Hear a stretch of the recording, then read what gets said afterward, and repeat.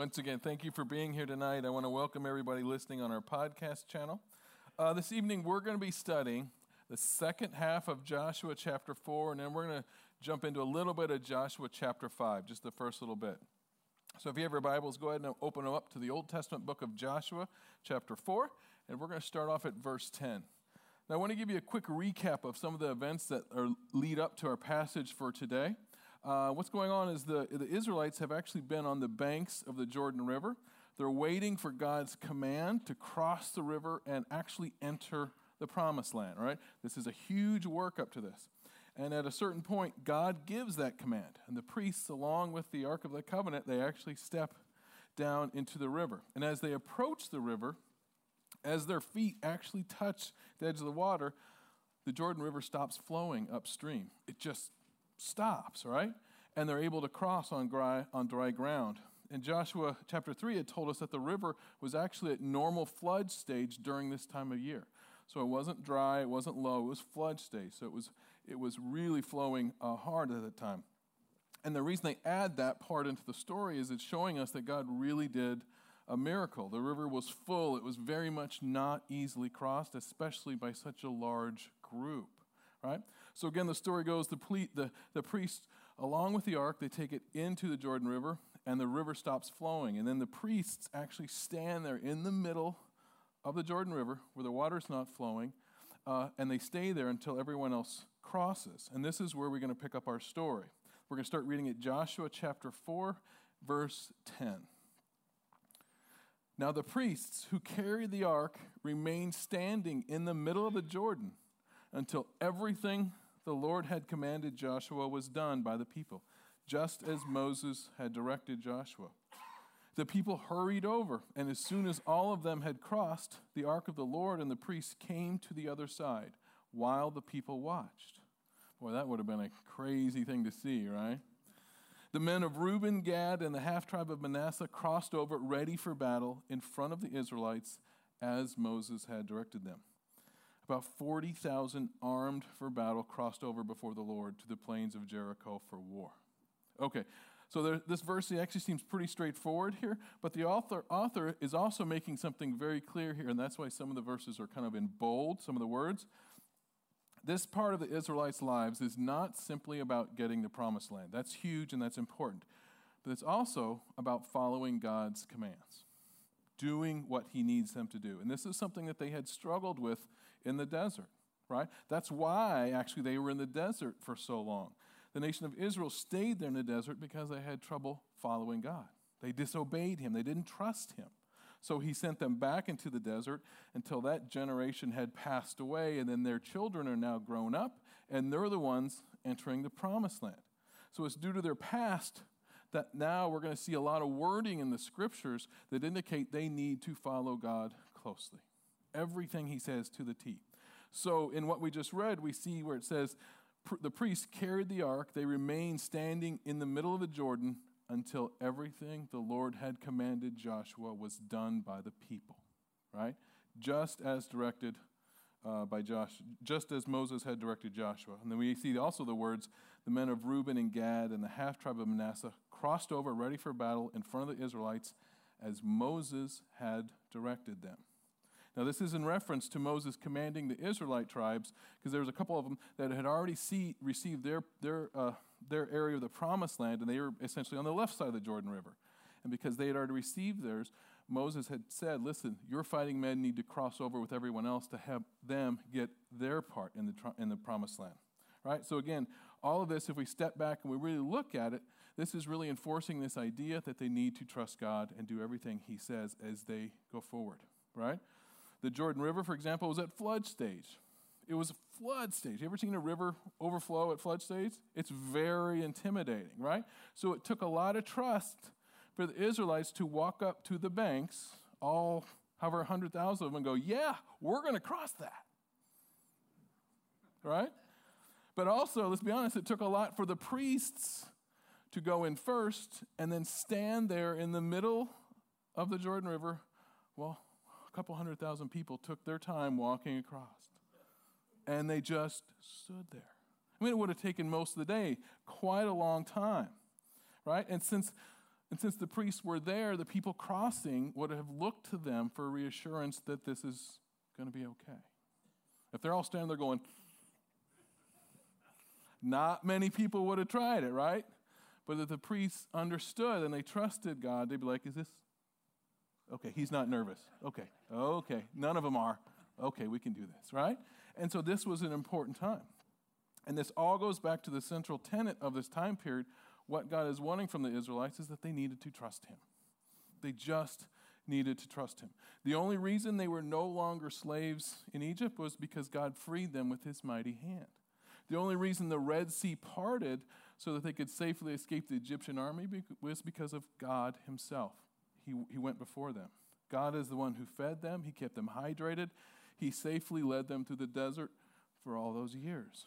Now, in the culmination of all that, and if there's ever a time they need to really listen, it's now. They are crossing a river to go take the promised land. There's nowhere to go back to. Right? If you know anything about military tactics, you don't want a large body of water right behind you when you're trying to go forward, right? You get trapped. It's a very difficult place to be, right? So now they're actually setting foot in the promised land for the first time, and God's saying, I need you to listen to me. I need you to trust me. So let's continue with our story. Let's start at Joshua 4:14 to 18. It says, that day the Lord exalted Joshua in the sight of all Israel. And they stood in awe of him all the days of his life, just as they stood in awe of Moses. Then the Lord said to Joshua, command the priests carrying the Ark of the Covenant law to come up out of the Jordan. So Joshua commanded the priests, come up out of the Jordan. And the priests came up out of the river carrying the Ark of the Covenant of the Lord. No sooner had they set their feet on the dry ground than the waters of the Jordan returned to their place and ran at flood stage just as before. All right, very cool. Now we also need to say a few words about the Lord exalting Joshua, and then also a little bit about how the people stood in awe of him all the days of his life. Now some translations, and maybe the one you have too, instead of using word exalt, they say make great. And instead of the people standing in awe of Joshua, some translations will say they feared him, right? What we need to understand about this, what we really need to understand here is why this matters, why this is in there, and what events led up to this that brought us to the stage, because history, context are everything. This is not simply about creating great fame for Joshua, right, or making sure people fear him, right? What they need to do is respect his role as leader. They need to trust him, and they need to submit to his authority. So two of the big events that contributed to this, that led up to this, and the need for this, are number one, Moses, when his face was glowing after he received the Ten Commandments, and also the incident with the golden calf, the one they kind of wish everyone would forget about, right? But that happened. So what happened with Moses and his face glowing and shining brightly was when he went up the mountain to get the Ten Commandments, he was up there for quite a long time, and he was in God's presence. Because God is so holy and Moses is not, he's like us, because he was in his presence for so long, his face started to reflect that holiness. He literally shined. He glowed, right? And when Moses came back down the mountain to his people, this holiness was still shining from his face. And do you think people were thrilled to see that? No, it was terrifying. Let's read this. Read about this in Exodus 34. Exodus 34, verse 30. So when Aaron and all the children of Israel saw Moses, behold, the skin of his face shone, and they were what? They wouldn't go near him. They wouldn't touch him with a 100-foot pole.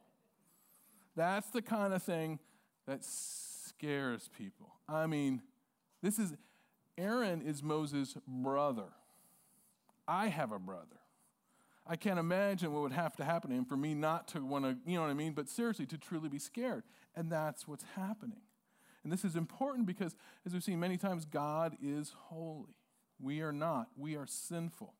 And right then, God was giving his people his commandments to show them their sin and to help them begin the process to atone for their sin. Right? This is something to take seriously. It was real. The penalties for holding on to your sin, approaching God, and as you're going to hear, and we've heard before, approaching the ark and touching the ark, is what? The penalty is death, right? You can't get more serious than that. So in the verse we just read, all the people, even Moses' own brother, wouldn't go near him because his face was glowing. They had fear, they had respect, they stood back in awe. They needed to understand their sin, right? Because that's what separated them from God. If you don't do that, you'll never improve. That's why they would always be sinful and never achieve their purpose if they didn't understand their sin. The other instance that we talked about that caused the people to have a healthy respect for God is the golden calf incident. In this case, when Moses came down the mountain, he saw the golden calf and the people were worshiping it. He was obviously very angry, and so was God. And so one of the things Moses does is he calls forth some of the Levites who were still devoted to God. And he had them strap on a sword. And they went through the community of the tribes, and they put to death about 3,000 people that day for their actions, right? And just before this happens, God says something to Moses that accurately describes the people and the condition of their hearts. And this plays into big with where we're going with this. All right, so let's look at that. It's Exodus 32, verse 9. God, and this is God talking. He says, I've seen these people, the Lord said. He's talking to Moses, and they are a stiff-necked people. All right, now what stiff-necked refers to is an animal, normally an oxen, who refuses to be led or guided by the owner, the farmer, right? Back then, have you ever seen the Amish? They have an animal that plows for them. You want to plow in the straight line, you need to be able to control them and decide where they go. But if you have an animal that refuses to be led any direction, they're going to do what they want, that animal is useless for that purpose. That's why they called them stiff-necked, right? So being stiff-necked is being the exact opposite of what God wants, is someone who follows his commands. And this is the reason God exalted Joshua to make him great in the eyes of the people, the same way he did with Moses, because the people now need to follow Joshua, just like they did with Moses. They would need to have respect, they need to stand back in awe, and they would have to listen to everything he said. They needed to be very much not stiff-necked, right? Because they were heading into the promised land. They were going to have to really follow God, because now, as we're going to see as we go farther in this book, they're going to be attacking towns, villages. They're going to have to hold on to those places that they've conquered. So this was about rightfully placing Joshua in Moses' place, and again, ensuring he had the respect of the people. Now, while all this is going on, the priests, as we were reading, are still standing in the middle of the Jordan River. And the river is being held back. And they don't move. Notice, they don't move. The people are done. They don't move until Joshua gives the command that it's okay to step out. And the story goes, as soon as they step on dry ground again, the river just starts flowing again like nothing ever happened. But now, we need to keep that part of the story in our minds, because it's going to come up again in a few minutes. Because the Jordan River going dry for most of the day is not going to go unnoticed by other people that are not the Israelites, right? So we're going to get to that in a minute, right? So now the Israelites, they're all on the other side of the river, the side they need to be on, where the promised land is, and this is where our story starts to pick up. Joshua 4:19-24. On the 10th day of the first month, the people went up from the Jordan and camped at Gilgal on the eastern border of Jericho. And Joshua set up at Gilgal the 12 stones they had taken out of the Jordan. He said to the Israelites, in the future, when your descendants ask their parents, what do these stones mean? Tell them, Israel crossed the Jordan on dry ground. For the Lord your God dried up the Jordan before you until you had crossed over. The Lord your God did to the Jordan what he had done to the Red Sea when he dried it up before us until we had crossed over. He did this so all the peoples of the earth might know that the hand of the Lord is powerful, and so you might always fear the Lord your God. Okay, there's a lot of stuff in there. Let's take it bit by bit. As the Israelites stepped onto the promised land, they had taken 12 stones from the Jordan River, and each one of those stones represented one of the tribes of Israel. And they arranged those stones in a circle in a place that they named Gilgal. And they did this to signify, to make a large visible landmark, and to themselves, to the world, to the people around, that they were claiming this land. They were now healed. Think of like modern times when an army marches into a new land and takes over. What does someone always do? What? Plant their flag. They did not have a flag, so they set up stones. And these were going to be visible. People could see them. And Joshua was like, tell your children, tell your children's children, let the world know this is why we're here, right? They had stepped into the doorway to the promised land, and now they were there, right? And the stones had a future purpose. Tell your children, tell others. And this shows that what God was doing was not just for the Israelites. It was for the nations around them to see. It was for future generations. It's for us on the other side of the world 3,000 years later. He wanted them to know. This was not just about fame. This is about people knowing God and what he can do and that he has plans for the earth, right? The purpose of all this was that we would come to understand our sin, and we would learn from his laws, but also that we would understand he has a plan for salvation for each one of us to bring the world to him. Verse 24, he even directly tells the people, I love this. He did this so that all the peoples of the earth might know that the hand of the Lord is powerful, and so that you might always fear the Lord your God. So God wants us to know, no matter what we go through, no matter where he calls us, no matter how much we can't see or understand the future, he is all powerful and he is with us. Think about the Israelites as they entered this promised land. They had no idea exactly what they were left, right, forward. Do we stay for a while? Are we going? What do we do? I want you to stay. I'll tell you what's going to happen, right? He can do all things. He was powerful, and he wanted them to trust him. So this is God having them put a visual reminder that they are there, right? There's purpose in this. We can have faith. And we have to remember that faith is not needed when we have all the answers, when we understand everything. That doesn't take faith. We need faith when we don't know the future. We don't know exactly what's going to happen. We don't know exactly where God is going to call us next. We need faith when we're struggling. The beauty of having faith, especially in difficult times, is it draws us closer to God. We rely on him more. Faith drives us to consider God's plans and not our own. And it's important, especially in a time like this, just like verse 24 tells us, that we do need to have a healthy fear of the Lord. Now, the way we use the word fear, the Bible actually uses it as kind of closer to respect. It means that we understand that God has power and that we have no power next to him. God doesn't want us to be terrified of him, but he does want us to understand that we're sinful, that he is holy, and he has a plan for us. There's also penalty for ignoring his laws. And most importantly, we need to understand we cannot save ourselves. We can't. So we need him in so many ways. Right? In relation to our story, the Israelites, again, now they're in the promised land. They're really there. This is happening. Now they really need to rely on God even more. For instance, imagine how successful they would be if now that they're in the promised land, they crossed that border, let's just do whatever we want. Let's just do whatever we want. You think that's a good time to start doing that? No. Right? It'd be no different than all of us deciding we want to go to the middle of the Amazon rainforest. We hire a local guide to get us really close. And then once we get there, we're like, hey, man, we're done with you. We're fine. We're going to do the rest on our own. Yeah, that's a horrible idea, right? Wouldn't be successful. God had brought them this far. And so with each step, he's going to remind them they need to stay close to him. They need to trust him. They need to follow his commands. And these stones were, again, going to be a reminder to them, their children, to everyone else that God has a plan, that they are there. Now, also, I want to show you something cool. This is actually a picture of one of the sites. There's actually, I think, 2 sites that they believe are the ancient site of Gilgal. They're not really sure, and this site is actually right outside of Jericho. And when you look at this picture, can we look at it real quick?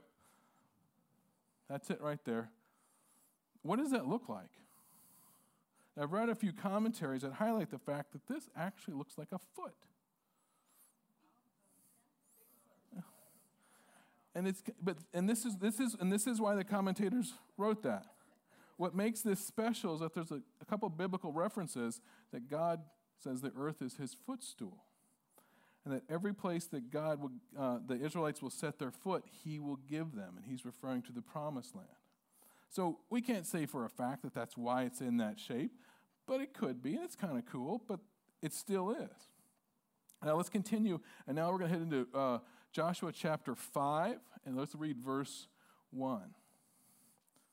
Now, when all the Amorite kings west of the Jordan and all the Canaanite kings along the coast heard how the Lord had dried up the Jordan River before the Israelites until they crossed over, their hearts melted in fear, and they no longer had courage to face the Israelites. So really what we're seeing here, this is cool, is a culmination of the Israelites trusting in God. Just trusting in him. All right, and let me explain. To do everything that God was asking the Israelites was going to take a ton of faith. They were not a strong nation. They weren't a powerful nation. This was a nation that was forced into slavery, right? Strong nations do not let that happen to them, right? Strong nations have an army that can protect themselves. Small nations that can't protect themselves can't fight back. Things like that happen to them. So God frees them from slavery. And then we know that they head out into the desert, and they wander there for how long? 40 years. 4 decades. That is not something a strong, wealthy nation does, is it? You wander the desert when you have no home, when you have no allies, right? No real wealth, no one on their side. And the reason I'm making this point, that we're going so far into this, is that as they're wandering the desert, they have no other options. To cross the Jordan, right? Now they have the river in the back, and they're heading into a fertile land with lots of people, lots of cities that are wealthy enough they can afford to build big walls. We'll get to the story in Jericho at some point, right? That's coming.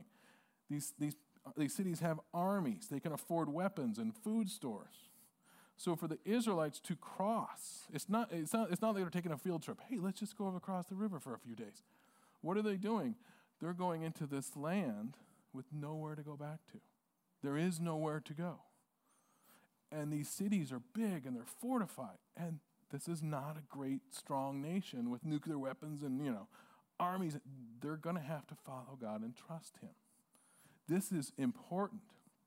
They're going to have to be faithful. So we have to give them a ton of credit for doing this and staying faithful, right? And remember how earlier in the teaching I mentioned other people would notice the Jordan River not flowing for a day. Well, other nations actually noticed that. And verse 1, which we read, tells us the kings in the area, their hearts melted in fear, and they no longer had the courage to stand up to the Israelites. So they knew they were coming. They saw them crossing, and they're like, oh, we got these guys. We got these guys. They have to carry their food with them wherever they go. They don't have extra food. They have no allies. We can handle this. Upstarts crossing the river. That is until the river stops flowing. They're not just going against the nation of Israel. They're going against Israel and their God, which is different. So it says their hearts melted. They had courage, and they totally could have probably beat the Israelites, but now they have no courage. Now they are scared of them. God was preparing the way for them in ways they never could have understood. They didn't know that was going to happen, and yet God was doing that for them. This is all happening because they trusted God.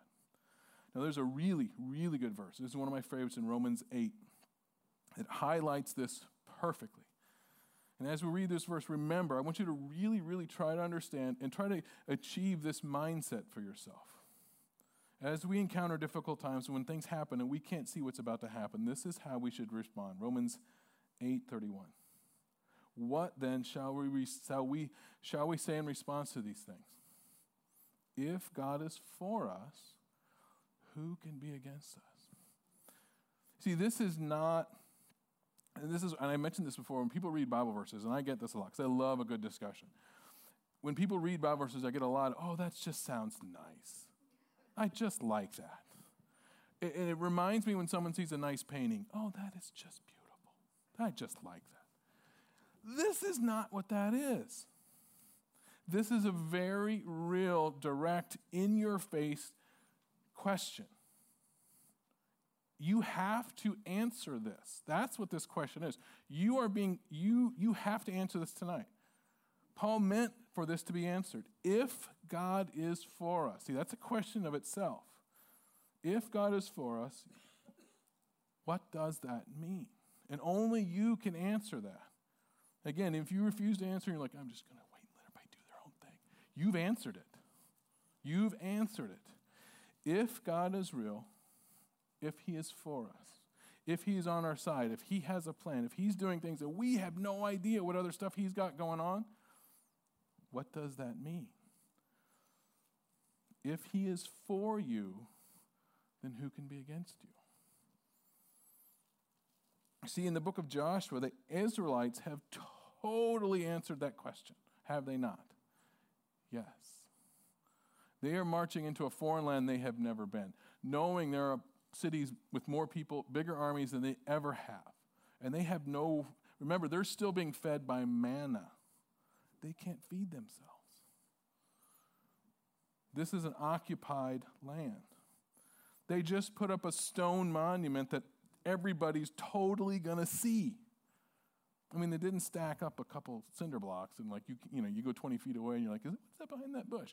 This is big. This is for everybody. And they're saying God is for us. He's called us here. He is for us. That means something. So the purpose, this is a good thing, the purpose of all these stories being written down for us to read, for future nations, us, is to say that God is real and he is for us. He can be trusted. That means something, and that's how we answer that question.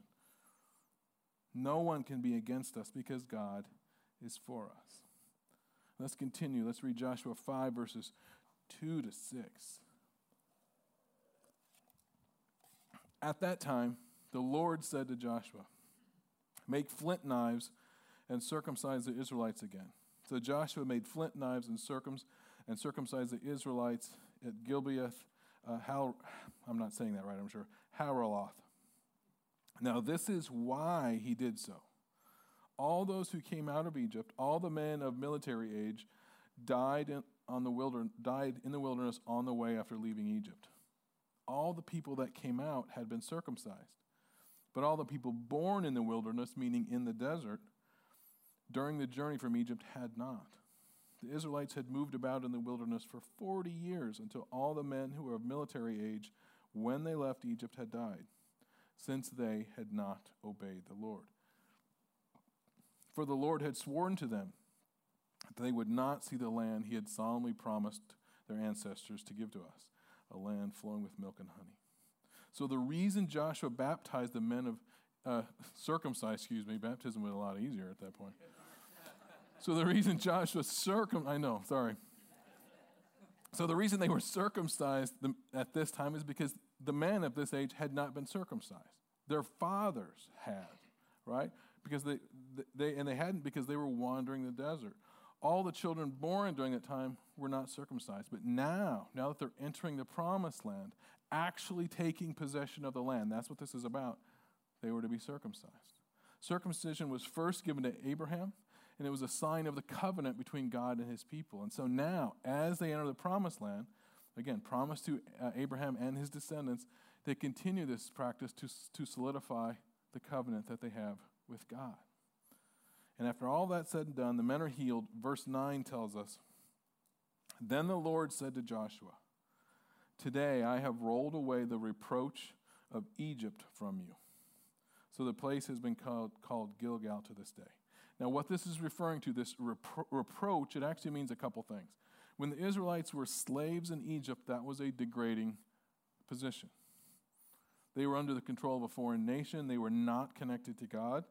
They had also likely taken on some of the Egyptian religious customs, and they incorporated them into their lives. An example of that would have been the golden calf incident. They didn't come up with that on their own, believe it or not. They learned that from other nations.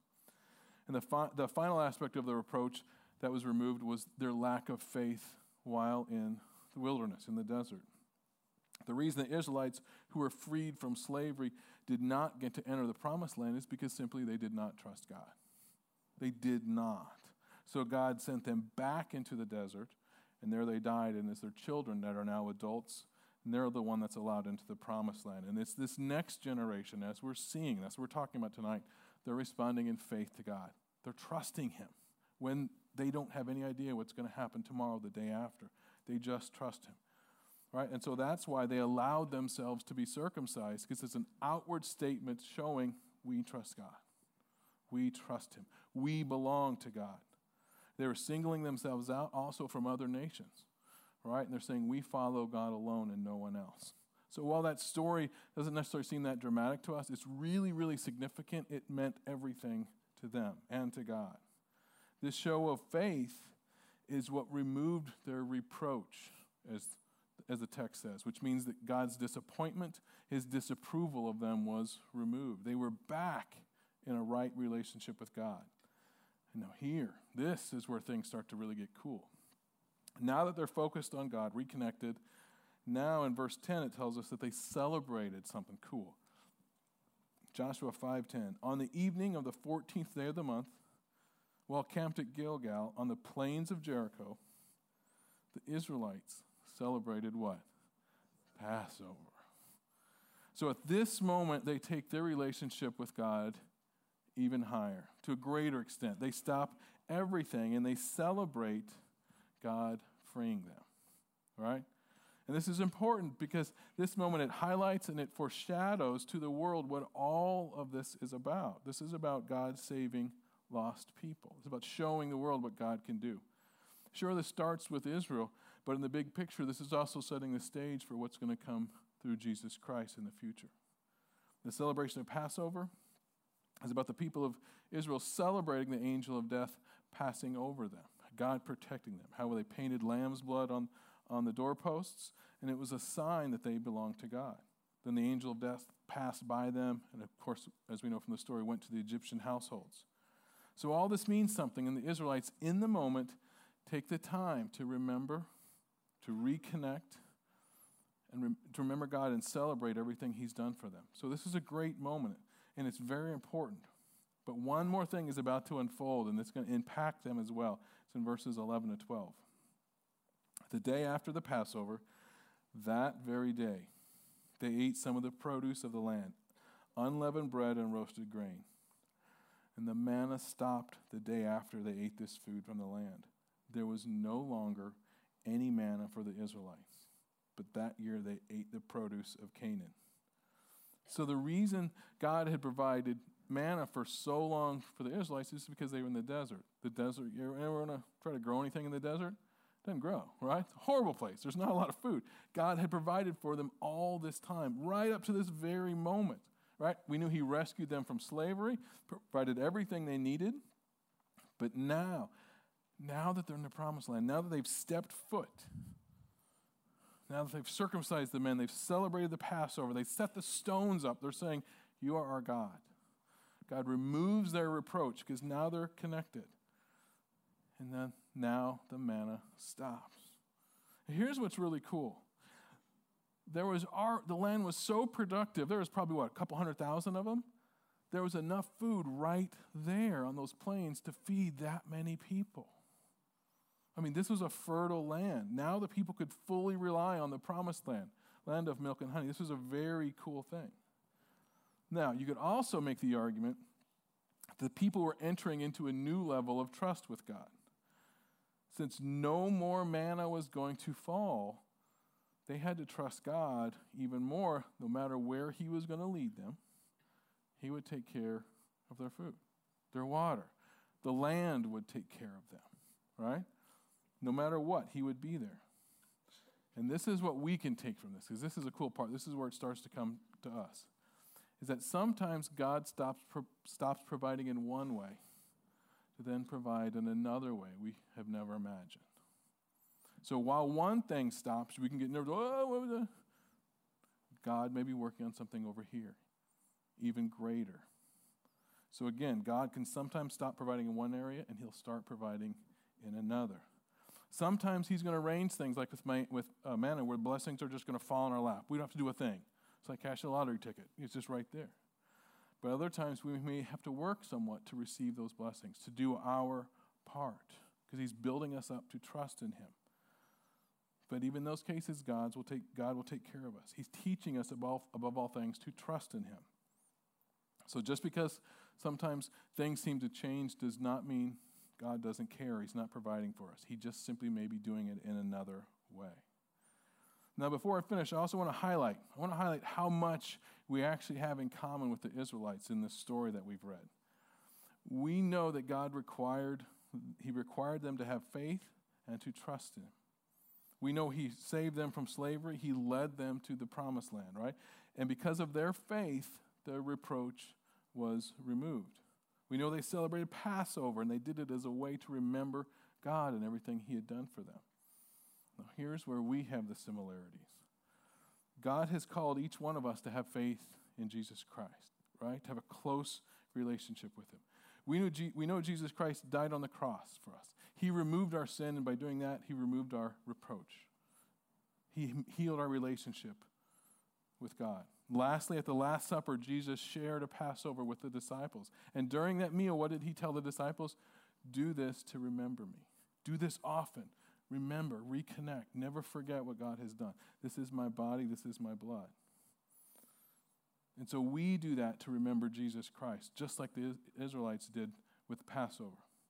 So what's so cool about all this, reading in Joshua, God leading the Israelites to the promised land, what we're actually reading is about the foundation of faith that God requires from His people, what He wants from us. Now, what He did for His people in the Old Testament has a direct correlation with what Jesus did in the New Testament. One builds on the other. If you want to actually, we call Jesus, but in reality, He probably had the exact same name as Joshua. It was probably Yehoshua or something close to that, Yeshua. Right, so now as we begin to wrap up this teaching for today, we need to focus this on each one of us and where we are at in our faith and trusting Him. So this is what we want to do. If anybody here has not accepted Jesus into your heart, we want to start there because everything starts there. For each one of us, it does. If you haven't accepted Jesus Christ, we want to give you that opportunity.